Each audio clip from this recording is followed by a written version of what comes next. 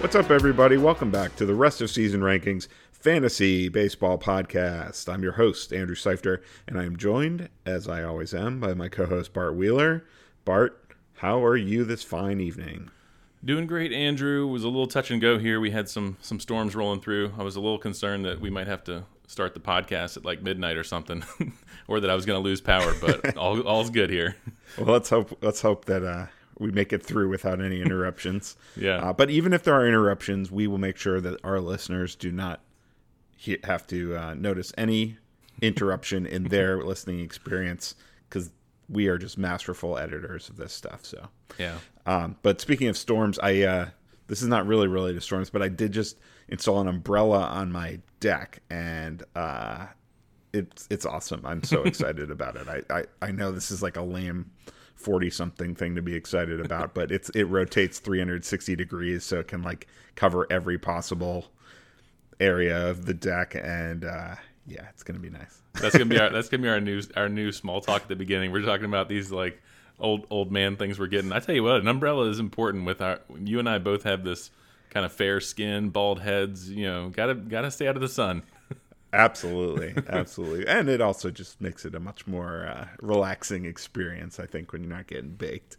Yeah. Well, that kind of baked. Anyway, so let's move on to talking about baseball, shall we? And we do have our new set of rest of season rankings up at rosrankings.com. And that means we got plenty to discuss, because this is our first update in 2 weeks. So every time we usually do it every week, but whenever we take a break and skip a week, we always have even more to discuss. So we have an action-packed show of movers and shakers to talk about today, players that have moved up and down our rest of season rankings. And why don't we just jump right in there, Bart? What do you say? Yeah, let's do it. All right. So let's start with some of the high-end guys. And we'll start with hitters. Yeah. So one guy, ever since I tweeted that my mind was blown that Marcus Semien hit 45 home runs last year and had 0 this year, I feel like ever since I tweeted that, he's pretty much been on fire. And, he's still got a ways to go to, deliver on what people were hoping for when they drafted him. But he has been a top 15 overall player in the last month. He's now up to... in the last month alone, he has 6 homers and 9 steals with a 293 batting average. Unfortunately, that's most of his production for the entire year. But this was a guy that, I don't know. There's something about Marcus Semien, like it's always either just really great or blah with him, And it's been really great multiple times, though. It was really great in 2019. It was not good in 2020. It was really, really great last year. It was not great at the beginning of this year, and it's been really great lately. So do you think that he can ride this wave through the rest of the season? Well, I guess he would have been a good candidate for buy low if we did that a couple weeks ago, right? I mean, I don't know that you can do it now, but if there probably are some people out there who did buy low on him, and you absolutely could be getting a top 5 second base or shortstop rest of the season. So, if you're someone who acquired him, it doesn't really matter that he did poorly early on. If you're someone who kind of sat on him and waited and maybe had him on your bench, yeah, sure. I mean, he's getting things started. He's with a new team, so I don't see why you can't pick it up. It's funny you talked about your tweet and stuff, and maybe he's like Steph Curry. I hear Steph Curry at halftime reads his mentions just for motivation. So maybe Marcus Semien is scanning his name and he saw it and he's like, man, Andrew Seifter. I'll show him.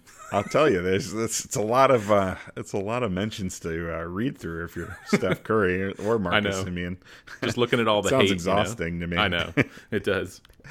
But yeah, I think you and I are pretty much on the same page with him. We've both got him. I've got him at 53rd overall at this point, rest of season. You've got him 63rd.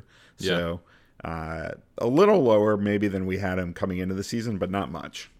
Right. And this is a guy that, we probably both moved him down to like maybe not even, inside the top 100. He was right on the borderline. I was just kept moving him down because how could you not? But yeah, he's back up. So yeah. And another guy, kind of the same story, Randy Arozarena. I mean, this is another guy that goes that really burns hot and cold. You know what I mean? And he has been extremely hot. I just said Simeon was the 15th overall player in the last month. Well, Randy Arozarena is 16th, so he's right behind him, hitting 319, 6 homers, and 6 steals, 22 RBIs over the last 30 days. We've seen this with Randy Arozarena before. We've seen it in the playoffs with Randy Arozarena.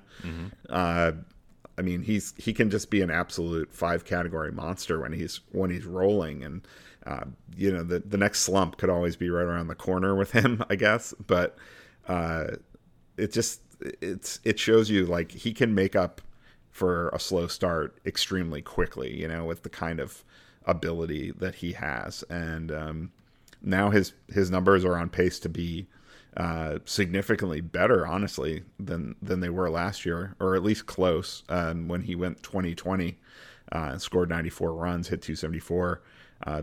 He's on pace to actually steal even more bases this year, and the batting average is climbing fast, and the power is still a little bit down, but he has a pretty good chance to get to 20 again, I think. So what's not to love here? I think so too. And this is a guy I liked a lot coming into the season, and I was really disappointed when, his first 20 games, he batted under 200, no home runs, just a very rough start to the season. He had 4 RBIs in those 20 games, so just very little production. But since then, yeah, he's hit 7 home runs and plenty of RBIs, batting right around 300, in his last 40 games. So definitely coming around and hitting a lot better. I'm just looking at his splits. He's doing much better on the road. He's batting 300 on the road away from the Trop, and most of his home runs and production are coming away from Tampa, which makes sense. That's a tough ballpark. Yeah. Yep. So, starts heating up. He's playing in Yankee Stadium, playing at Camden. Of course, the field, left field's out a little bit, but that's not stopping guys like Mountcastle from, hitting some bombs too. Yep. So, yeah, I like Arozarena.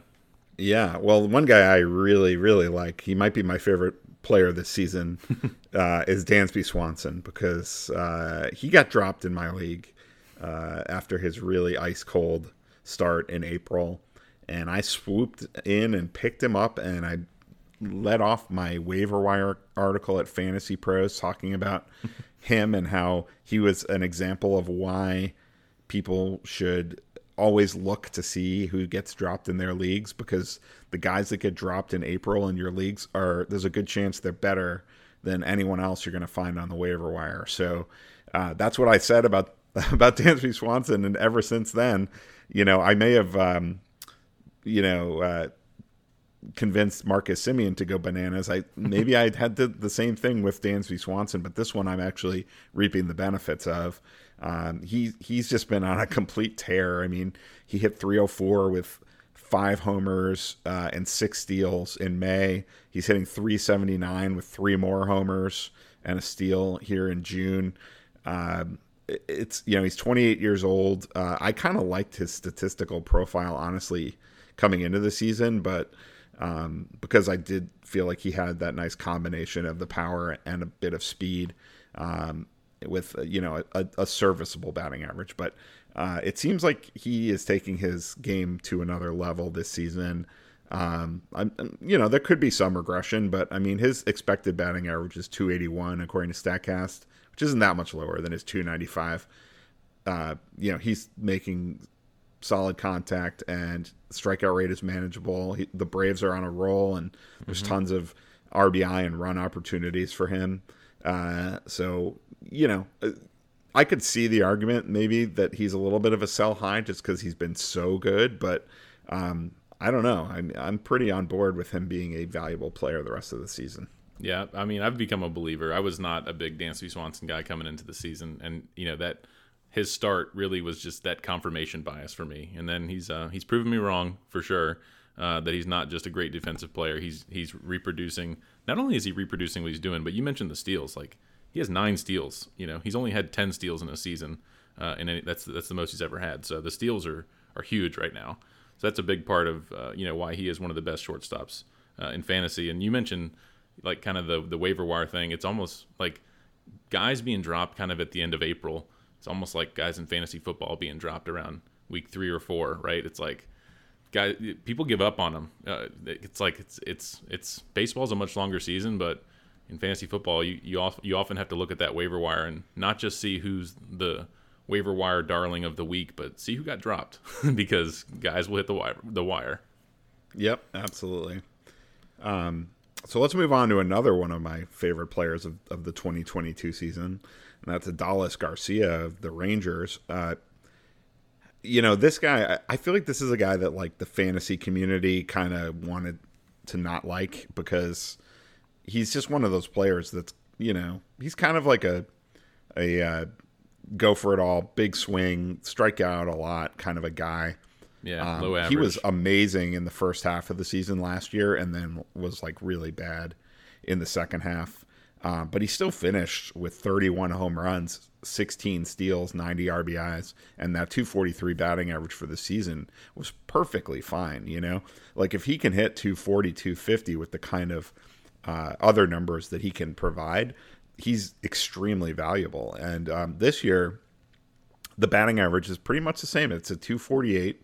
He's cut the strikeout rate down from 31.2% to 27.7%, which is that's a really nice improvement for him because that was the big knock on him, right? And now he's running even more. He's already got 10 steals this year. He's got 12 homers, so maybe the power is like a little behind schedule, but I mean he's still a 25 to 30 homer type of a guy, I think, at least, if not more, because he had 31 last year. He had 32 in AAA in 2019. He's got legitimate power. The run production's been good. I just feel like this is a guy that like people need to take more seriously. It's kind of reminds me of Javi Baez a little bit. Like everybody kind of just wanted to hate on Javi Baez because of the way he played. Like he wasn't fundamentally sound, I guess you could say, and he didn't have a great plate approach. Right. People love the Wander Franco types with the great plate approach, and I get it, but this is fantasy, and especially if you're playing in a standard 5x5 league, like a guy doesn't necessarily have to have a great plate approach to be a great fantasy option, and I think Adalis Garcia is for real. What do you say? Yeah, and you mentioned the home runs. I mean, 12 is nothing to, like that's fine. I mean, home runs have been down, it's been sort of like this dead ball to start the year that people are kind of talking about. And so the fact that he has 12 home runs, I mean, that's okay with me. I mean, he can still finish with 25. Maybe he finishes with 30. So, yeah, I think and like you mentioned, the steals, the average will probably be around 250. I mean, that's kind of what he's been, right? But yeah, the other numbers are great for fantasy. The only the thing I wanted to mention too, just going back to Dansby Swanson real quick, one thought I had was, the other reason I think he's here to stay is he's been batting second, for a long time. I wanted to mention that because like he started the season, I think he was batting like 7th or 8th. I think he was batting 9th. So like he's now batting second in that order, and with Albies out for a long time, like Swanson's going to be in second for the foreseeable future. So just wanted to mention that as well. Yeah, there's another guy we'll talk about a little bit later who's now batting at the bottom of the Braves lineup. He's another guy that I think could be finding his way towards the top sooner than later. That's a little tease. So anything else you want to say about Garcia, or should we move on to our next name? Now let's keep going. We got a lot of names to get through. Yeah, that's true. How about Wilson Contreras? He is the number one catcher in fantasy this season, and he's the number one catcher by a good margin, actually. There's Dalton Varsho is the only guy who's really even close, and he's pretty far behind. I mean, Contreras is the 66th overall player this season so far in standard 5x5 leagues, number 36 among hitters. No other catcher is top 100 player in that format. So he's mashing. He's hitting 276, 12 homers. It's just, we've seen good things from him before, but this could be a best year ever for him. Yeah, it could. And at the catcher position, I mean, we talked about guys, like we kind of faded guys like Salvador Perez, before the season started. And I think, Will Smith is a pretty nice player. But, yeah, Contreras is the best of the bunch right now. I don't know that he'll necessarily finish in first. We'll see. But, I mean, I don't see why he couldn't. But I think when it's all said and done, we could see someone else. I mean, we could be Varsho. We could see, Also, just wanted to mention too, his little brother, William Contreras for the Braves, also has moved up our rankings quite a bit since we last talked. Of course, he's not getting quite the playing time that he was a couple weeks ago when he kind of came up, but he's also, I think, a top 12 catcher just kind of by default. He's put up some good numbers himself. Yeah. But, I mean, Contreras, I believe, is the only catcher that has double-digit home runs so far this season. So yep, looks like it. That's impressive. Hits in a plum spot in the lineup. And, yeah, I mean, I will admit I was a little too low on him coming into the season, I think. Just because, I don't know. I thought he was just kind of boring. Like, I had him as a top 10 catcher, but I didn't really see the upside. I didn't think he'd have his batting average up near 280. Right. And I didn't think he could boost the power up into that 30 home run kind of level, which it looks like he might be able to do this year. I mean, his previous career high was 24. He's had over 23 times. So, 20 seemed like a pretty good bet, but 30 seemed pretty far-fetched coming in the season, but it doesn't seem that far-fetched anymore. And strikeout rate is way down, all the way down to 19%. His expected batting average is actually even higher than his actual average right now. So he's hitting the ball hard, not striking out a lot. There's just a lot to like, and at a position where it's hard to find that. Yeah, honestly, I wasn't looking at many Cubs to be honest, like coming into the season, and that was probably a big part of why I was kind of fading him. Like when we did the catcher preview, I remember talking about Yasmani Grandal as that guy who I probably would go after in that same range. And man, Contreras was the pick, right? And Grandal's been struggling, but I was looking at Grandal too. Yeah, and I was looking at him because he was with the White Sox, good lineup, yada, yada. But sometimes you can find those guys in fantasy who play for a bad team. And another guy for a bad team is Brian Reynolds. He's finally starting to come around for the Pirates. Another team where before the season started, you're probably not looking at too many Pirates, maybe Brian Reynolds. And that's probably about it. But he was just really cold and just very boring, as a player. But, I mean, he has 3 home runs in his last 7 games. He's starting to heat up. I mean, he's getting multiple. I mean, I'm just looking at his game log, and he has multiple hits in probably 7 or 8 of his last 10. He's just raking right now. So I like to see Brian Reynolds coming around. He's showing what he, did last year. Last year he was sort of one of those players who was quietly like a top 12 or 15 outfielder in 5x5 leagues. And he's showing why in the last couple weeks. Yeah, this is another guy I feel like I might be turned my back on a little too quickly this season. It's kind of like what you said. It was just like because of the situation he's in Pittsburgh and the fact that he doesn't really like stand out in any category. He's just kind of a solid across the board producer. Yep. When things are going bad, it's like easy to just kind of bail on him, because it's like there's nothing else to make up for it. But he's a good hitter, and I don't know if he is going to be as good as he was last season, but he's definitely hot right now. 7 homers in the last month. The thing is, I am curious about the strikeout rate because it was pretty high in April, and then it dropped down in May. It was 26.8% April, 18.2 in May, which is more like what he had last year. Right. And then so far in June, it's back up to 28.1%. So, that's still an issue because he hit 300 last season, and he's not going to hit 300 if he's striking out that much. So that's something to keep an eye on because he's not really a 30-homer guy, even though he's on a hot streak right now. He's not a double-digit steals guy. He's going to have trouble with the run production being in Pittsburgh. So I think I was wrong to bury him as far down my rankings as I did, but I still question exactly how good he'll be this year, I guess. Yeah, I guess I'm just like, he's now showing me, like, if I have him, I'm comfortable just putting him back in my lineup. If I'm in just like a traditional roto league, get him back in there. He's hitting.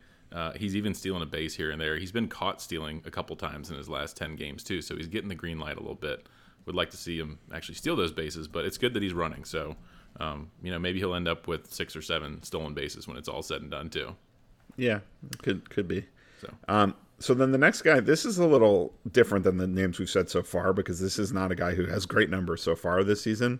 But it is a guy, and it's a guy that could actually be available on the waiver wire for you to scoop up for nothing. Mm-hmm. But Brandon Belt, This is just a guy that I'm very impressed with. I mean, if you just look at what he has done over the last couple seasons in San Francisco. I mean, in 2020, he hit 309 with 9 homers in 51 games. And then last year, he hit 274 with 29 homers in only 97 games. So that's 38 home runs in 147 games with a very high batting average, too, well over 280, closer to 290, I believe. So, I mean, that's some serious production, you know. And so far this year, it has not been as good. I mean, he's been hurt. Injuries have been an issue for him throughout his career, but he just came back. And we've talked about the Giants before with something in the water, and they just seem to know how to get great performances out of not so amazing players. But this is a guy who's been there his whole career, and he's had some decent years, but it seems to me like he could be one of these guys that like has the best years of his career, like in his mid to late 30s, like the hitter version of Charlie Morton or something. And yeah, I don't know. He's a guy I would be interested in scooping up if you need help at first base, because just what he did those last 2 seasons to me really stands out. Yeah, and I mean, Joey Votto's done that a little bit, sort of in his old age. But yeah, you said he came back. Last night he hit a home run in his first game back off the IL. So welcome back, Brandon Belt. And he is 36% rostered in Yahoo League. So yeah, he's out there and available. Former Richmond Flying Squirrel. I like Brandon Belt. I always keep my eye on like him and Brandon Crawford, because I was able to see them when they played here together, and you know. Yeah, Brandon Belt is a good guy to. I would imagine. Was he in your waiver wire article last week? If not, he'll be in there this week. He's been in it before, actually. Okay, but I don't know if it was last week. It might have been before. He's had a couple injury interruptions. I think it was when he was working his way back that I mentioned him. But yeah, he's definitely a guy I would be targeting. Yep. So let's shift gears a little bit and talk about some starting pitchers who are pretty high end guys. Lance Lynn is a guy that I think I was excited about, but I think you may have been even more excited about coming into the season. Oh yeah. And he's finally coming back. So what are your expectations for Lance Lynn in 2022? Well, yeah, I liked him a lot coming into the season, because I guess what I saw last year was he pitched deep into games. I felt like he was going to be an innings eater, and then he has the knee injury. Glad it wasn't an arm. But yeah, he came back. I feel like he kind of struggled a little bit in his first start back, right? But it's almost like he's going through spring training now, right? So I look at Lance Lynn, and I might, give him a couple starts on my bench. But I expect him to come back and be like a top 20 starting pitcher the rest of the way. So I would absolutely trade for Lance Lynn now that he's back. Now that he's had like maybe a little bit of a rough start, he might even have another little rough start. So keep an eye on him. Maybe make a trade offer or two. I would definitely try to get Lance Lynn right now. Now's the time. Yep. And I actually have him ranked 93rd. You only have him 129th. So you might need to boost that up a little bit. I think you're right. I moved him up a little bit now that he's back, but yeah, a little bit more for sure. Yeah, he's definitely. I mean, the thing I like about Lance Lynn is his strikeout rate has really jumped the last since 2019. It's really jumped into the double digit K per 9. And the walk rate's actually come down. So that's something you don't usually see. The strikeout rate goes up and the walk rate comes down. And even before that, he's always been a solid innings eater with a low ERA. So adding that element of the Ks, I think, and he can really, be an asset in WHIP as well at this stage of his career, which he wasn't earlier in his career. So he's another guy like Morton who just has aged like a fine wine. Yeah, and if he's eating up those innings, like getting you 6 or 7 innings and adding those good ratios, I mean, that's what you want, obviously. Yeah, for sure. So let's talk about a guy who has just been like lights out this season, kind of sort of out of nowhere. Not totally, because he's on the Dodgers. So anytime there's a guy pitching for the Dodgers, you kind of have to watch what's going on. I mean, look at what Tony Gonsolin has done. But let's talk a little bit about Tyler Anderson, because he has also been great. He's got 8 wins already, which is nice, but 2.82 ERA and a 0.94 WHIP. He's not quite striking out a batter per inning, but his walk rate is phenomenal at 1.48 walks per 9. I mean, this guy he's a journeyman. He pitched in Colorado, which is always going to be rough on your ratios. Went to the Giants, and he's one guy that they didn't manage to turn around. But since it seems like the Dodgers have really cracked the code with Tyler Anderson. So, what are your expectations for him the rest of the year? Yeah, we talked about him a little bit on our buy low, sell high, and kind of talked about him as maybe a sell high. I think you might have mentioned that he's sort of a guy you might just have to, hold on to your chips there. And I mean, I guess what can you get for a Tyler Anderson? He's 8-0, so like that's a little bit of good luck. But he is with the Dodgers, so he is going to get some wins. But I definitely expect that to regress a little bit. In the win category. I don't expect him to win 30 games. Yeah. So, regress a little bit there, but yeah, like we've seen his Ks per nine be like in 2019, it was over 10. So like we've seen him have some good strikeouts before. So maybe if he can keep that up, he can continue to be a serviceable pitcher. He is with the Dodgers, but I don't know. I expect him to be like somewhere in the 35 to 40 SP range, maybe. He might not even be a top 50 pitcher rest of the way. Who knows? It's hard to trust him, right? Like, yeah, I'm not sure I could get him in my top 40, but I do like him. I mean, I do think just being with the Dodgers is such a nice place to be, and the walk rate to me, it limits the damage. I mean, he's gonna be at least solid as long as he's walking that few guys as long, and even if he's not quite striking out a batter per inning, and I don't expect him to. I mean, his career K per nine is only 7.88, but that's fine. I mean, with that walk rate, that great team environment, the win potential, like he's going to be I would say a guy you just start every time out, basically. He may be a little bit of a sell high if you can get something, but if not, yeah, just enjoy the ride. On a personal level, I feel great for the guy. He has 8 wins, which is the most in his career. I'm looking at his previous, like you mentioned him being a journeyman. He's never had 8 wins in his whole career in any season, and here he has it through 10 games started. So good for him. I mean, coming up with the Rockies as a pitcher is just about as bad as it gets. So yeah, he's survived the Rockies. Yep.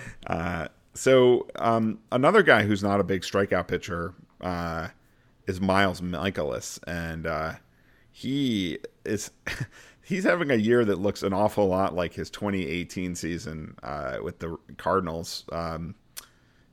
Both years, 2.83 ERA in that season. He's got a 2.62 right now. K rate both times not very good, but the walk rate pristine. The whip was 107 in 2018. Right now it's 0.97. He's actually he kind of reminds me of Tyler Anderson in a way, except even more of a low strikeout guy who really gets by on his pinpoint control. I expect some regression just when you let the other team put the ball in play as often as he does. Like, it's hard to expect the guy to have a sub-3 ERA anyway, but in that situation especially. But I don't know. He's one of these pitchers who finds a way to induce a lot of soft contact, it seems like. Yeah, and his whip is below 1. I don't expect that to, I don't expect him to maintain that through the season. That's going to start to come up. But, I mean, so far, he's just been like this steady Eddie pitcher who you just keep tossing him out there. I mean, he's had a couple of games where he's given up like 4 or 5 earned runs, but most of his games he's given up like 0 to 2 earned runs, just like clockwork. So, and he's gone really deep into games. He almost had a complete game against the Pirates a couple nights ago. So, yeah, not a guy I'm going to trade for, but I'm moving him up my rankings because you kind of have to. Yeah, well, it's kind of like, he's obviously not nearly as good as Marcus Semien, but there is a little bit of a dynamic that's similar to me, which is that like the fact that we've seen him do it before. Mm-hmm. That's like what made me believe in Marcus Semien last year when he was doing it, was that we had seen him do it once before. And now I feel like with Mikolas, it's the same thing. Like we've seen him do it once before, Yeah. So it's like maybe he can do it again. Well, another pitcher, just going over to Sonny Gray for the Twins, we've seen him, have some pretty solid years. He's always he's had some really high strikeout rates, and he's almost up near 10 strikeouts per 9 again this year. He's dealt, I guess, with he had a little bit of a IL stint, I believe Sonny Gray did. Yeah. So he's only started 8 games. He's 3-1. He has a 2.09 ERA with an expected ERA closer to 3. So probably some regression there. But he's looked pretty good. I think he's a guy like the Twins are sort of a surprise team. They've gotten better on offense. They got Carlos Correa. Brought in some pieces. Of course, Royce Lewis is out for the year now, but they've got Miranda up there. So, I think that Sonny Gray's a guy that like I said, just talking about Mikolas, kind of good transition to Gray because like we've seen him have some solid seasons in Cincinnati all the way back to Oakland. It's been a while. He's been in the league quite some time, but you kind of trust it a little bit with a guy where you've seen it, even if it's been a little while. Yeah, no, I like Sonny Gray a lot. I think he's a very good pitcher. It's kind of a health thing with him mostly. I mean, he's already missed some time this year, like you said. He hasn't thrown over 176 innings since back in 2015. So, there'll be some more time on the IL perhaps, but he's one of those pitchers that like if he's healthy and pitching, I'm gonna have him in my lineup every single time. His expected ERA has been really good 4 years in a row. You mentioned he's due for some regression, but any guy with a 2.09 ERA is going to be due for some regression. I mean, a 2.90 expected ERA is really, really good. Yeah. And he's had an expected ERA, in the low to mid threes more often than not the last few years. So yeah, that's a good point. Yeah, he's a good pitcher, big strikeout rate. The walk rate can be a little bit of an issue sometimes, but not a massive issue, So, yeah, I like him. I think he's the kind of guy I could get behind putting in that top 40 starting pitchers. Yeah.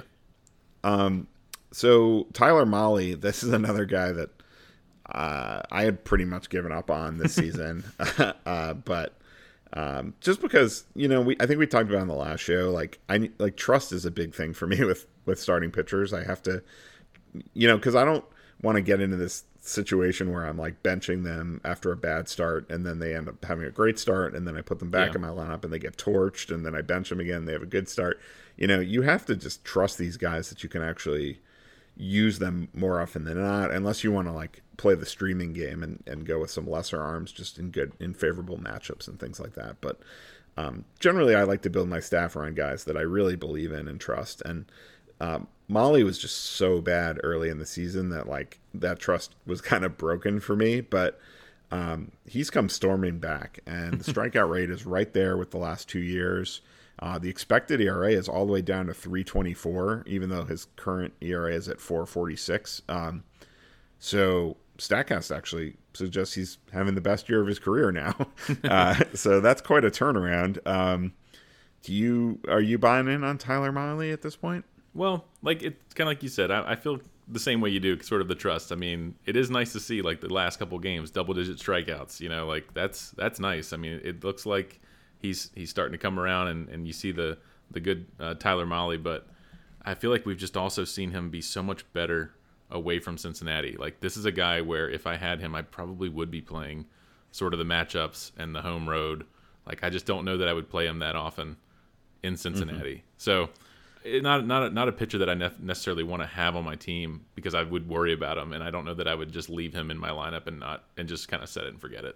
Yeah, he's also faced a lot of weak offenses lately. I mean, I'm just looking at his game log. I mean, he faced Pittsburgh twice, then the Guardians, then the Cubs, then the Giants is not so easy a matchup, but then the Nats and then the Diamondbacks twice. I mean, that's like a very favorable stretch. So maybe that helps explain why he's pitching much better lately. So yeah, there could still be some bumps in the road, but I do look at the overall track record of this guy, and he's been good. I mean, he was really good last year. He was very good in 2020 as well. So I kind of feel like he probably deserves the benefit of the doubt right now.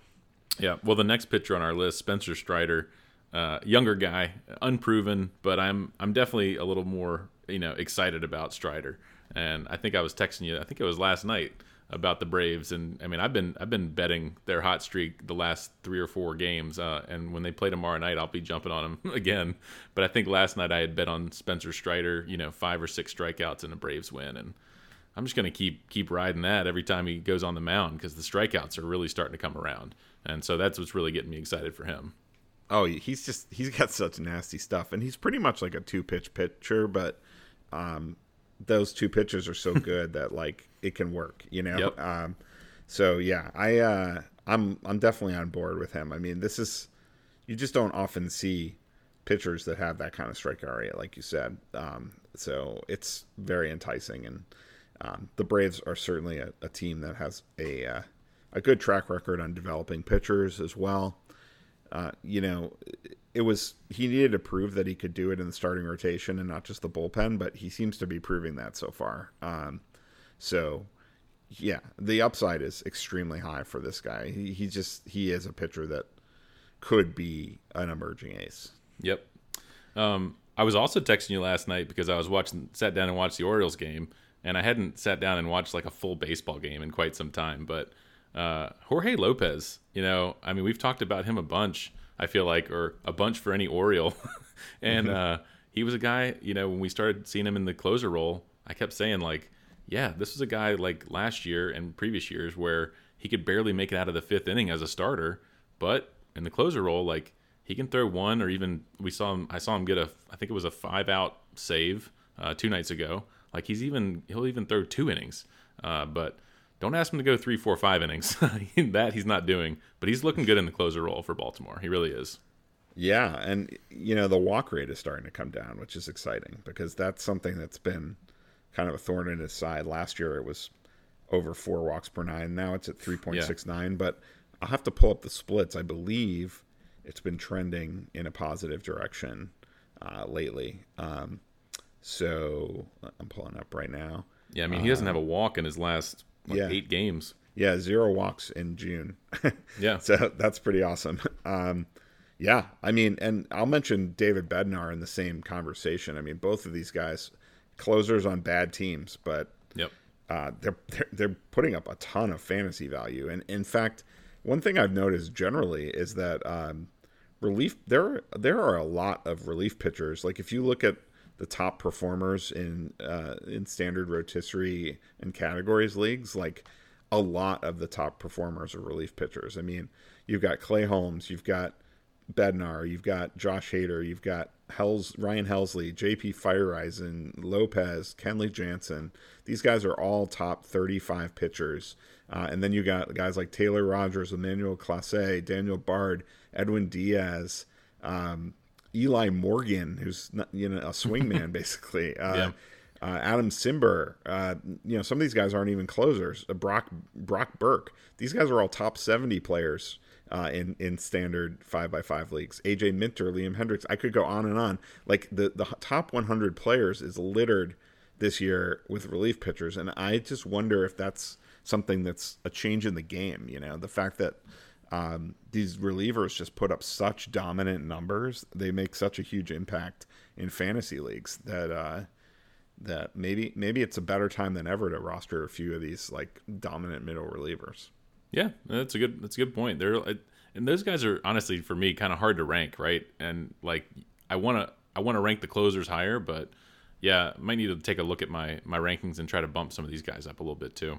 Yeah, I mean, I'll always rank the closers higher, just because you know they're going to get the saves. I mean, sure. Sometimes the middle relievers numbers can be a little skewed by like picking up a few wins here or there, and that's not predictable. So, but you know, guys like with big time striker rates, like the Devin Williams types, like they have had fantasy value year after year. You know. Yeah, just to make one more point on like guys like Bednar and Lopez. I mean, one of the reasons I wasn't really even at the beginning of the season that high on Lopez was just like, I hadn't really seen it before, but I also didn't really trust Brandon Hyde to just keep going back to him because we hadn't really seen him do that with a closer. But Lopez is the guy, and I don't see why he wouldn't continue to be. And I guess just don't be afraid, you know, as long as the guy is in the role and that's what he's doing, like don't be afraid if the guy's doing really well, if it's for a bad team. Like if he's in the role, it's fine. Like the same thing happens in football where you're like, you can have a guy on a bad team, but he's the workhorse running back and getting 70% of the touches. Like you can still have plenty of fantasy value. You know, yeah, so. Yeah. I think it's even more so with closers because, like, yeah, you know, once they are pitching, they can put up the same numbers anyone else can. I mean, like save opportunities are not that predictive. You know, there's always going to be some guys on bad teams near the top in the saves. It just happens because some of the great teams blow everybody out, and win by a ton of runs every time. And some of the bad teams just happen to, a lot of their wins are close wins. So yep. I've never been afraid of going with closers on bad teams. Your point is taken though, that like coming into the season, it wasn't clear that Lopez was going to be the closer. It was that was totally unclear situation coming into the year. And then with Pittsburgh, it was Stratton or Bednar, and Bednar was always the better pitcher. So I would have been supportive of drafting him anyway, because he gives the good ratios. And even if he only got half the save chances, he'd be valuable. But now he's getting all of them. I feel like Cole Sulser was even still an Oriole in March. Yeah. So it's like it's hard to trade. remember that far back. Yeah, true. Speaking of Orioles, Austin Hayes. Let's go back to some hitters. Oh yeah. Maybe talk about some younger hitters. And Austin Hayes is 26 now, so he's not as young as he used to be, but he's always a player I've kind of liked. I feel like he's not he's not a sexy name, but he put up some nice numbers in the minors. Took him a little while to acclimate to the majors, but he's always hit for a decent average. And last year he popped 22 homers with 4 steals, over 70 runs, over 70 RBIs in only 131 games. So that was kind of a breakthrough year for him. And it seems like he's taken it to another level this year, hitting 291 with 8 homers already. Good 36 RBIs, very solid in 59 games. Strikeout rate is pretty low at 16.3%. I just think he's like a pretty good player, I think like he's a player that people just kind of sleep on, but Statcast really mostly backs up what he's doing, and he doesn't steal bases, and he plays for a bad team. But other than that, his numbers are starting to look kind of like Trey Mancini's did a couple years back. Yeah, I thought for a second you were still talking about Brian Reynolds. That's kind of what Austin Hayes sounds like, right? Brian Reynolds was a guy who has hit for a high average, will hit maybe 20 to 30 home runs, not going to steal a ton of bases. That's kind of what Austin Hayes is right now, and he's 76% rostered, so it's not like he's going unnoticed. He's on a lot of rosters, but yeah, I've been moving him up my rankings. I know before the season started, I was saying how I liked Anthony Santander even better than Austin Hayes, so we talked about that for a few seconds. But yeah, I think I've moved Hayes above Santander finally. That's good. That's good. I was always on Team Hayes for that one. Yeah, you were. I think I won that round. You did, but you've won plenty as well. Well, let me talk about a couple other guys that I'm super excited about, and I've talked about these guys a little bit at various times. But Michael Harris and Andrew Vaughn, 2 young players that I have on my team who I'm hoping are going to turn into keepers, even though we only keep 6 players. I think the upside with both of these guys is quite high. Harris probably has the arguably even higher upside because he can bring stolen bases to the table. But this is the guy I was teasing earlier when I said guy batting at the bottom of the Braves lineup now, and that's where Harris has been. But that's good because that just takes all the pressure off him. He's off to a fantastic start through his first 18 Major League games, hitting .328, couple homers, couple steals, 12 runs, 11 RBIs. He's heated up, especially lately. Both of those homers have come in the last few days. Good plate approach, reasonable strikeout rate. There were people that were saying they didn't think he was ready yet because he is young. He's only 21 years old, just turned 21 a few months ago, honestly. But, I quoted Marquise Grissom talking about him in my Fantasy Pros article, and he said this kid's different. There's something about him that's special, and he's ready for the prime time, ready to be under the lights, and so far that certainly seems to be the case. Yeah, I think the key here is how long will he be up? Will Eddie Rosario come back? That's kind of mentioned that before. Will the Braves send him back down? I think as long as he stays hot, I like his upside. I'd like to see his launch angle, increase a little bit. That's pretty. It's like 6. It's like around 6. So I don't know that he's going to be putting out too many home runs with that low launch angle, but the stolen bases are nice. Looks like in the minor leagues he did a lot of that. So yeah, he's a nice high upside player for sure. Yeah, it's also only 18 games, so it's hard to Yeah, take too much out of a launch angle in that few games, you know. that's But true. yeah, I don't expect him to be like a massive power guy. I mean, he could eventually. I mean, but power is usually the last thing that comes.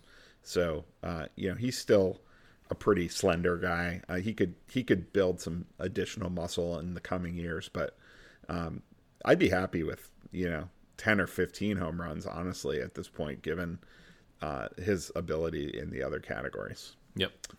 And then Vaughn, I mentioned too. I mean, he's got more power potential, although it hasn't really manifested itself so much so far. But I think he's on the verge. I mean, really, what we're seeing so far this year that's a big step forward from last year is just the strikeout rate, the plate approach is fantastic. I mean, he always coming out of the minors, that was always his calling card, was a really strong plate approach, and he's just brought his strikeout rate even further down to 16.8% this year, hitting 315, which is really impressive. Yeah.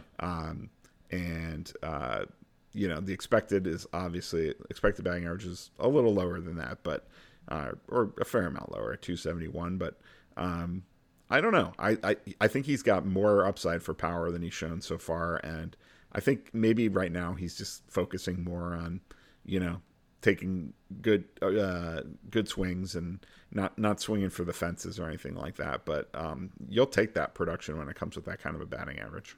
Definitely. He has multi-hit games in each of his last 3. Just looking at his kind of recent game log, I'm not as worried about, I think the home runs will come, just like I just have this belief that we saw just the worst, home run hitting in the first month and a half of the season, and that some of it's gonna come around with guys like Vaughn, and there's some room left for his walk rate to increase too, based on what we saw in the minor league. So he does have he's shown some good plate discipline. It might even be even better based on what we've seen in the minors. So yeah, and I don't want to undersell the power either. I mean, he has 6 homers in 44 games. He missed a little bit of time too. So, right.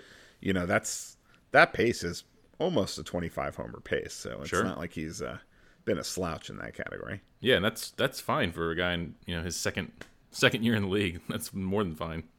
Exactly. So another guy,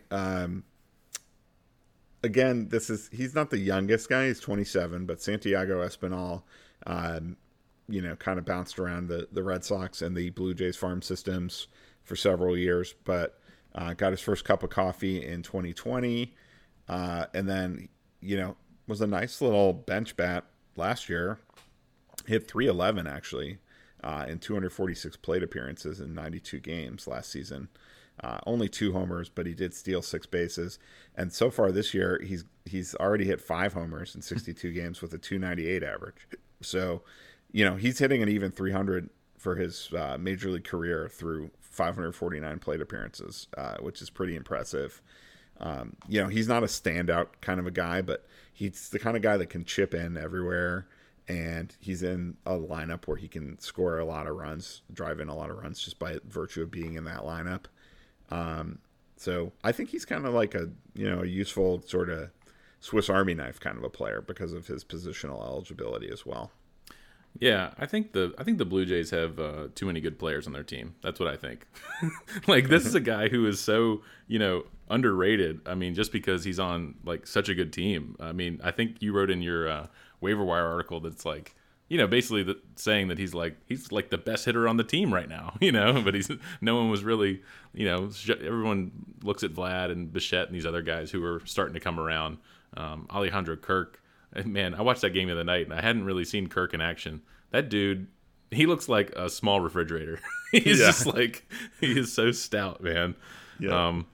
Another young guy who I know you've talked about before and kind of excited about is Riley Green. Prospect for Detroit. He still is not up in the majors, but I'm looking, he's actually 43% rostered in Yahoo, so people are stashing him, and I know that's probably some dynasty leagues and stuff too, but I'm sure the majority of Yahoo leagues are just standard leagues, not dynasty, so that's a pretty high roster percentage for a guy who still is not up yet. Yeah, well, that's just speaks to the type of potential that he has. I mean, Yeah. he was kind of coming into the season, he was being spoken about in the same breath as like a, Bobby Witt Jr. type, in terms of like the upside that he had. And I know Spencer Torkelson has been disappointing, but they have really very different profiles. I think maybe the better comp for Riley Green isn't Bobby Witt. Maybe it's Julio Rodriguez. But I mean, that's the kind of thing you could see. The ability to steal a bunch of bases as you're acclimating yourself to the majors. Like he could do that too. And that would give him that floor as he's figuring out major league pitching. But he's got, last year between AA and AAA, he hit 24 homers and stole 16 bases in 124 games. So, and hit over 300. So, he was a monster last year. The Tigers really need a spark. It's been just a nightmare season for them, and their offense has just struggled so very badly. So, I know. This is a team that's been fairly aggressive with their prospects. So they had already made it clear coming into the year that he was going to be on the opening day roster if he hadn't injured his foot. And yep. He's been hitting well in AAA on this rehab assignment. So I think he's going to be with the Tigers sooner than later. Yeah, and like you said, the Tigers are struggling. So like when he does come up, he could be a 15-15 guy rest of the way, or 20-20 if he comes up in the next week or two. So he could definitely have that kind of production, and you just can't get that anywhere on the waiver wire. So there's a reason, like you said, he's being stashed in that many leagues. Yep, for sure. And then one other young guy, 22-year-old Christopher Morel with the Cubs. He just keeps producing. He was not like a super highly rated prospect. Last year in AA, he had 17 homers and 16 steals in 101 games, which is pretty nice, but he hit 220. So he wasn't really on many people's radars. But then he came out this year in AA and hit 306 with 7 homers and 3 steals in 28 games, gets the call to the Cubs, 275 average, 4 homers and 6 steals in 27 games. So he's really producing across the board right now, and he's another one of these guys that has multi-position eligibility. You can plug him in at second base, third base, or outfield. So, and he's hitting leadoff right now as well. So, yep, getting extra at bats. A lot of nice things about him. He actually has a homer and a steal tonight after hitting a homer and driving in 3 last night. So he is on a tear at the moment and is really a must-roster player in my opinion. He's only 63% rostered in Yahoo, which needs to be higher. Yeah, what's crazy is he had like kind of a rough week before he hit the back-to-back, homers and get back-to-back games. So he's actually -4 in the last day roster percentage on Yahoo. So a bunch of people have dropped him. So maybe go take a look and see if he's available. Yep. All right. And then before we move on to Shakers, I just want to quickly go through some other names. These are all guys who have been putting up really good fantasy production. But the question is, can we really trust this? So the list of names is Jock Peterson, Jurickson Profar, Brandon Drury, John Birdie, Luis Arias, and Kyle Farmer. Some of these guys are actually like highly rated players. So, yeah, Jock Peterson is the 90th overall player right now.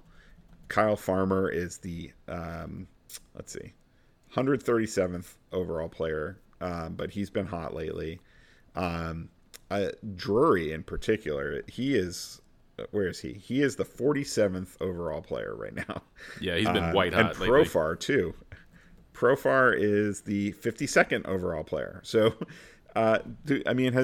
we're in mid-June now. Do we need to take like Brandon Drury and Jurickson Profar seriously at this point?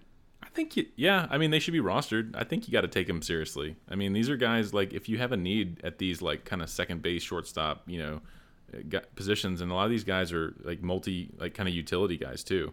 Now a guy like Luis Arias, is he going to get you much more than a high average? Probably not. Jock Peterson is, can be a platoon player. So right. I don't know that you necessarily he's doing well when he's playing, but like depends on your league and your bench size if you want to keep a guy like that on your roster. But I do think that like Profar and Drury, you should take seriously. Kyle Farmer maybe. we might be talking about 2 weeks from now, Kyle Farmer, we're just dropping him. I don't know. But these other guys like Profar, I mean, he's been like you said, he's like a top 50, 60 player. So, and we're well into the season. So yeah, I believe it with a guy like Profar. I agree that they need to be rostered. But I don't know, man. It's just like, I just don't, Feels icky. I don't really think these are great players, you know? I mean, there was a time a long time ago where Jurickson Profar was a highly regarded prospect, but that was 6, 7, 8 years ago now. You know, like he's 29 years old at this point, and even now, I mean, his numbers don't really jump out. I mean, one thing that's really helped him a lot is he has 42 runs and 34 RBIs. So maybe being on that Padres lineup is inflating his value some, but I don't know. He also, I think he got off to a pretty hot start, and he's still hitting for a good average, but I think his power has tailed off a bit. I don't really think he's going to hit a ton of home runs this season, you know, and he's not going to steal a ton of bases either. So, and he's probably not going to hit for a great average. He's a 238 career hitter. So I would certainly support rostering him for now, but I don't know if he's a guy that's going to be a guy you want to have in your lineup all season long. Yeah. And like Drury, I mean, he's with Cincinnati, great hitters environment, and that's where he's hitting a lot of these home runs. I mean, he's got 13 home runs through 54 games.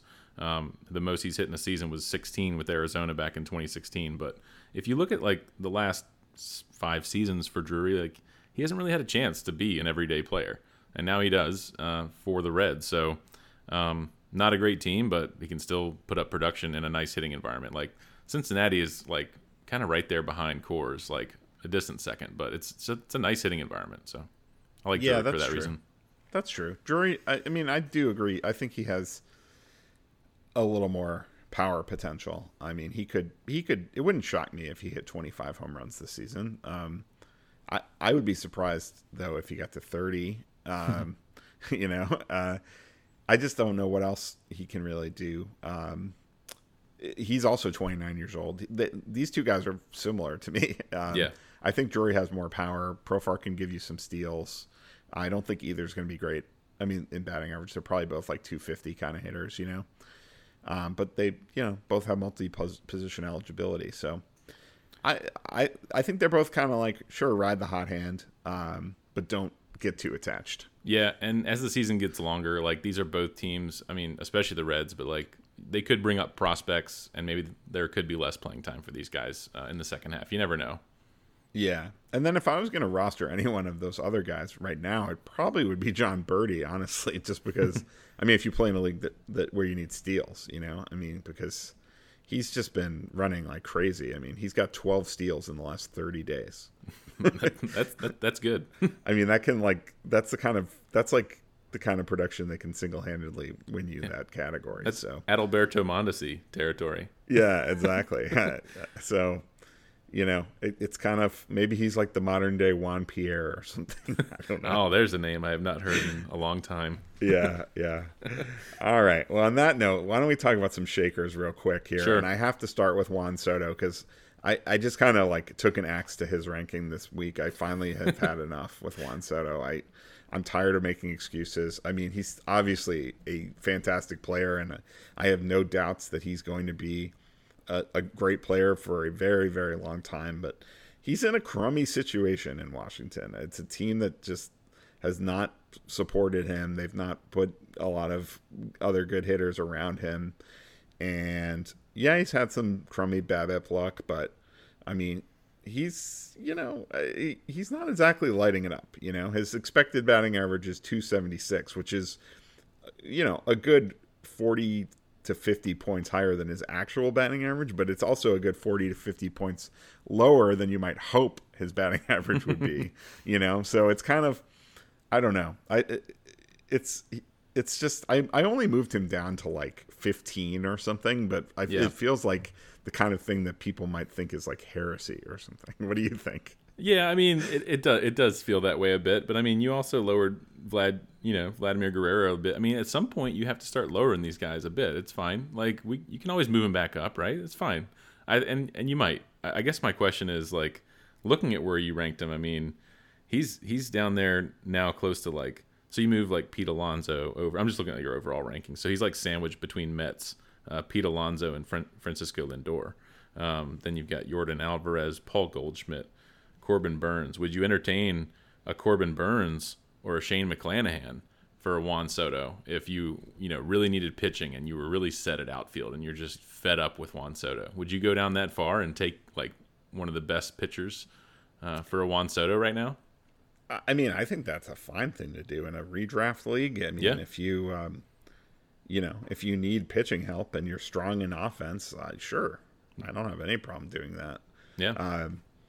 I think that you might, just because it's Juan Soto, maybe you could get, another bat thrown in, just, not like a star, but somebody that's like a solid kind of contributor. Maybe you could ask, because you're the one offering the player that was a consensus like top 3 pick in drafts, Exactly. Yep.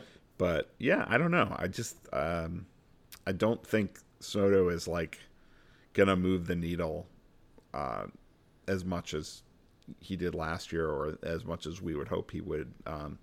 So I still expect him to be a lot better than he's been so far. But even so, it's just, it's tough when you talk about him compared to a Pete Alonso, because I mean, Pete Alonso has just been so good, but it's hard for me. I mean, he is a flawed player, Pete Alonso. I don't, he doesn't steal bases. He's not, I mean, he's currently hitting 284. I don't know if he can hit that high all season, but he's got so much power, and the Mets are such better offense than the Nats are this season. So I think that's a pretty close one at this point. Sure. Well, another guy that has been a kind of a roller coaster ride of our rankings this year is Christian Yelich. I mean, this is someone, before the season started, we were talking in the same breath as Cody Bellinger.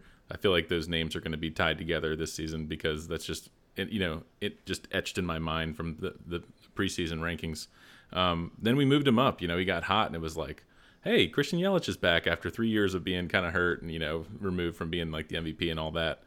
Well, if you look at like his last 5 weeks, he has 1 home run, 2 RBIs. I mean, it's a desert there. I mean, he has like 3 or 4 stolen bases in that, just to keep some fantasy value alive. And he's been hitting a little bit of late. But man, if he's not hitting any home runs and he's not getting any RBIs, what is there to like about Yelich? I think I need to move him down a little bit more than where I have him, to be honest. Yeah, I moved him way down. I just it's these back issues can just kind of ruin careers, And I just think that he's just maybe at some point he has a whole season where his back feels good and he channels his earlier self, but I would bet against it.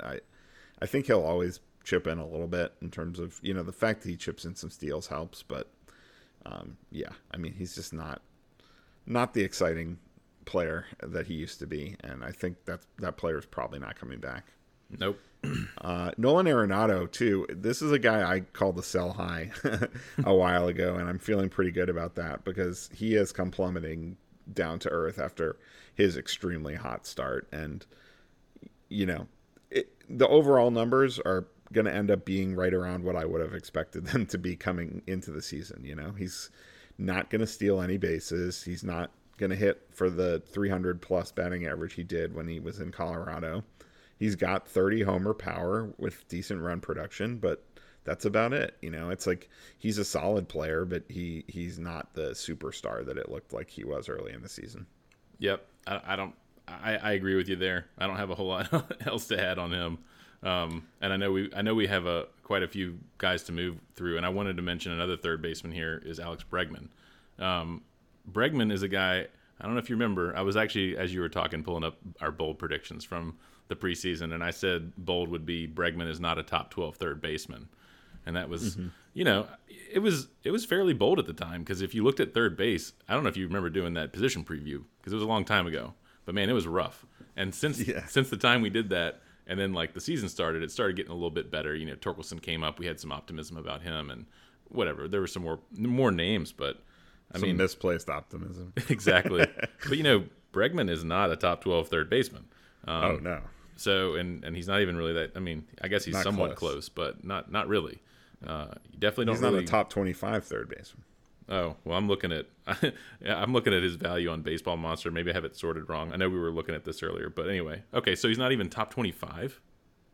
Good grief. No. Well, nope. Then that just supports my argument even more. I'm I'm looking at his stats and like, there's not a whole lot to like for a guy who's barely batting 200. He's got 4 home runs, 0 in the stolen base category. He plays for a good team. He's in a good lineup, and that's kind of always been the thought with Bregman, is that he can kind of get that form back. But I think it was 2019 or whenever it was that he had that great year. But we really haven't seen it a whole lot since, and that was why I had that bold prediction in the preseason, and it's coming to fruition. So Bregman's tumbling down the rankings. Yeah, I mean, he has been a little bit unlucky. I will say. I mean, his expected batting average is like 265, so that's a good 50 points higher than his actual batting average, and he's walking more than he's striking out. So his plate approach is excellent, which helps if you're in a points league. But yeah, I mean, I generally, your point is taken. I mean, the 41 home run season back in 2019 always seemed like an outlier, but he had a really big season the year before that as well. So people kind of were treating him like a superstar at that point based on those back-to-back seasons, and since then, it just hasn't been that good. And I mean, I think he'll, he could be a top 12 third baseman the rest of the season, maybe, but top 15, I don't know.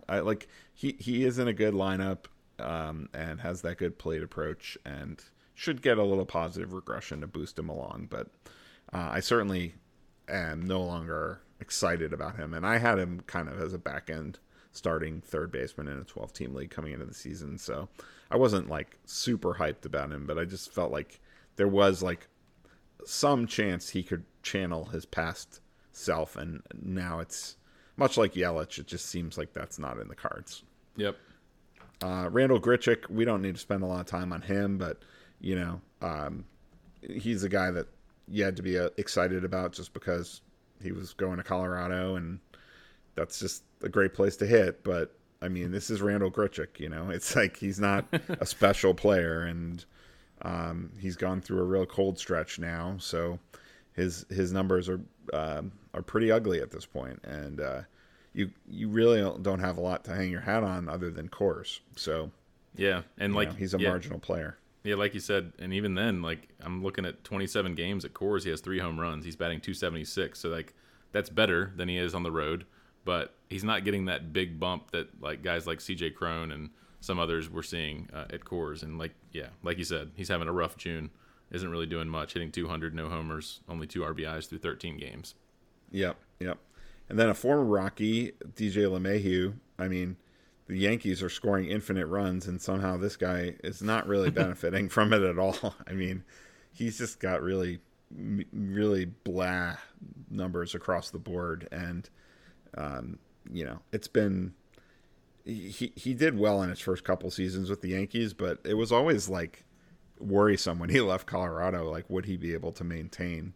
Yeah, just based on his skill set, and it's like he came out and smashed 26 homers in his first year with the Yankees in 2019. It was like, whoa, where did that come from?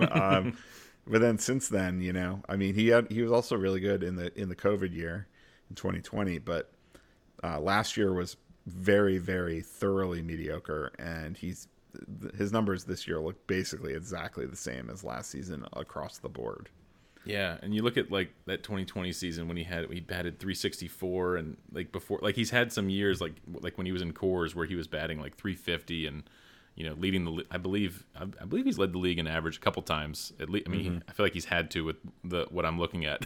Yeah, But gosh, yeah, he's batting 256. Last year he batted 268. Like he has a nice high walk rate, but even in points league, he's not hitting. So it's just. Not a whole lot to like with DJ LeMahieu. Yeah, he's become just an extremely boring player. He really has. Yeah. Now, a few pitchers we moved down in our rankings. Charlie Morton, we've talked about on the show. He's a guy that I've loved in the past, but it just seems like it's Father Time may have have caught up to Charlie Morton. I mean, he's the kind of player that has like really hurt fantasy managers if they've like stubbornly stuck with him in their starting lineup. Yeah, let's not open that wound back up with Charlie Morton. I feel like we've talked about it enough. That's fair. Let's talk about a couple closers then, or sure. former closers, as it may be in the case of Corey Knebel. But Craig Kimbrell is another guy I moved down quite a bit in my rankings this week. I don't think he's good anymore. I guess that's kind of where I come down on Craig Kimbrell. Like, I mean, you look at his numbers, and there are all kinds of warning signs that he's just not good anymore. He's 34 years old. He's still striking out a lot of guys, but his walk rate is very high. And, he's just kind of, I mean, before last year, he had 2 terrible seasons with the Cubs. And I don't know, maybe I'm being a little too harsh. I mean, he does have the big time strikeout rate, but he just, I don't know. I just don't really feel it with him. I know his peripherals suggest he's been a little bit unlucky and is due for some more positive results, but I just don't really think he's a shutdown closer. And I also think that like Dave Roberts is just not going to push him that hard, so he's not going to get all of the save chances that the Dodgers create, and that's why I recommend rostering Daniel Hudson as well. That was exactly what I was gonna bring up. Was like, I remember before the season started, before the trade happened, right? We were looking at Blake Treinen and Hudson, and I remember we both like had Hudson way up there, and he's actually looked really good. Like Hudson's numbers have been really solid, and yeah, I mean, what you're saying is right about Kimbrell. He's been giving up runs more often than not. Good luck or bad luck, like with closers, I mean, you're in there for a very short time, and it's like you're coming in very high intensity situations. If you're giving up runs, I mean, I don't see why Roberts wouldn't go to Hudson and give him some opportunities. So I actually have Kimbrell in a league, and I'm not benching him because he's still the closer. But I actually have Knebel in that league too, and I'm about ready to drop him because I mean he's not the closer anymore, and he's just been so erratic. And I think we both got Sir Anthony Dominguez in our rankings this week. He's actually looked really good. I think they still have Brad Hand too, so it'd probably be a little bit of a committee. But I think Dominguez should have a good shot at it, and definitely pick him up if you're a Knebel owner, which I will probably do after we are done recording here. Yeah, I mean Dominguez is kind of like in the position that David Bednar was coming into the season, where it's like he doesn't necessarily have the closer role, but he's got the much better stuff and much better ratios than the guy he's competing with. I mean, Hand is kind of a shell of his former self at this point. So yeah, I would much prefer Dominguez just because, I mean, if you really need saves, you could pick up either of them. But I think that like Dominguez, even if he's not getting all the saves, is still going to be valuable. And Knebel, yeah, it's a mess. I mean, it's, you don't want him in your lineup when he's not the closer, because his ratios are just not helpful enough, and his walk rate is atrociously bad this year. So he is definitely a drop candidate. I mean, it is possible he gets the job back if he pitches well for a while, but depending on how desperate you are for saves and how barren your waiver wire is, I could see moving on. Yeah, and then we have a few guys just at the end here to kind of talk about injuries. I know we mentioned Ozzie Albies when we talked about Swanson and some other guys earlier, and he fractured his foot. Unfortunately, he's already undergone surgery. He was placed on the 60-day IL, and so he cannot come back until mid-August or so at the earliest. So, I mean, obviously move him way down the list. It's good for Dansby Swanson, like we talked about, batting second. Might be good for Michael Harris, even. Sticking around. So, yeah, bummer for Albie's owners. I would definitely put him in the IL if you can. But, I mean, people are going to drop him too, because if you only have a couple IL spots, I don't know that, I mean, is he worth keeping around? Let's say you have 2 IL spots, because might not be able to. Yeah, and the other thing about Albie is, like, I was actually looking into trying to, like, buy low on him before he got hurt, and then I kind of, like, talked myself out of it a little bit, because he only had 3 steals in 62 games this season before the injury, and right. And I believe his sprint speed was like way down. So I don't think a broken foot's going to help that. Coming off. I mean, I'm not making light of it, of course, but just coming off an injury like that's going to be rough. Yeah, I just don't know if he's going to be like a stolen base guy anymore. Right. Like he's 193rd in MLB in sprint speed this season. So last year he was 107, the year before 93rd, year before 88, year before 74th. So it's been like a steady decline in his sprint speed. And so if you don't have enough IL spots in a redraft league, you might just need to say goodbye. Yeah, and then Walker Buehler had a bone spur removed from his elbow, his pitching elbow, and so he's on a 6 to 8 week, timetable. Oh no, he's looking at a 10 to 12 week recovery. Yeah, that's rough. I think I saw the 6 to 8 week in the blurb, and maybe my brain just stopped. I'm gonna have to move him down a little more because I think I've got him around 100, but I probably have to move him down to 150 to 200 with that news. Yeah, and he wasn't even pitching that well even before he got hurt. I mean, his strikeout rate was down. His ERA was over 4, so it's just shaping up as a lost season for him. Yep. And then Brandon Woodruff was a guy that I just moved him back and forth in my rankings because I kind of freaked out when I saw the story about him having Raynaud's syndrome. Yeah.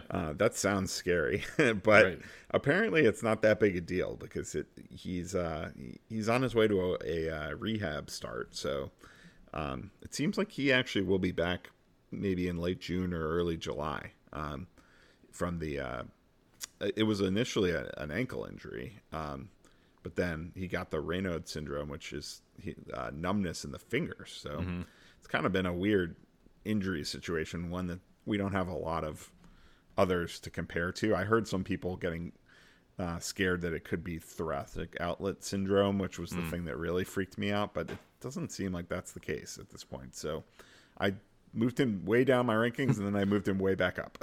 Definitely one that could use a little bit more information and research, because I mean he could be a buy low, or he could be like a don't touch at all. It's kind of hard, it's really tough. He's a tough one to rank until we see him back in pitching. So if you're feeling gutsy, go out and get him on your roster if you can afford to give up something, see what you can get. But you never know. Like, he might not come back or something. Like, we just don't know right now. It seems positive. I'd be willing to take a chance on him though, honestly. Yeah. If the manager in your league that has him is freaking out, you might be able to get a bargain ace. Yeah, and then Drew Rasmussen was placed on the IL with a hamstring strain. So no injury is a good injury, but definitely like to see that it's not a pitching arm injury with a pitcher. So he'll be. I lowered him a bit. I didn't lower him too much, but we did see him have a rough outing again in Minnesota his last time out. But he's a guy I think we both kind of like. So if we were talking about him last, maybe we would have talked about him as a buy low potentially in Rasmussen. What do you think about that? Yeah, I've sort of like cooled on him a little bit just because he doesn't have that impressive strikeout rate, and it seemed like he was doing it a little bit with smoke and mirrors last season, and maybe that's starting to like catch up to him a little bit. But I think he'd be solid. Like if he was healthy, like he's actually on the waiver wire in my league. So if he was healthy, I would not have a problem rostering him and giving him a shot. But I don't think he's like a screaming buy or anything like that at this point. Yeah. It's always interesting when those guys get dropped who are kind of in that 60 to 70% rostered range, and you're like, ooh, you double take, don't you? You're like, I need to take a closer look at this guy and see if I should be picking him up. Yeah, well, sometimes I think I dropped Max Muncy and he was like 86% rostered or something. Yeah, I know.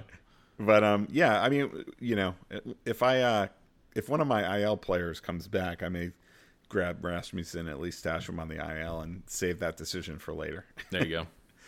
All right. Well, that's enough movers and shakers for one night, I think. Don't you think? Yeah. Gosh, what was it, like 50? I know. It's that's what happens when we go 2 weeks without doing this. So yeah. Well, we got to talk football in the meantime. Exactly. It was all worth it. Yeah. Well, thank you all for listening and following along with us. If you want more about our rankings, go to rosrankings.com. You can see the full list and come up with your own list of movers and shakers that you'd like to think about. But you can follow me on Twitter at Andrew_Seifter. And you can follow me on Twitter at Barton Wheeler. We appreciate everyone listening to the podcast. If you like the show, please follow, subscribe, rate, and review. We are out of here. We gone.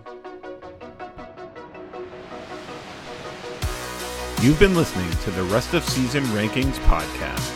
Go to www.rosrankings.com for more.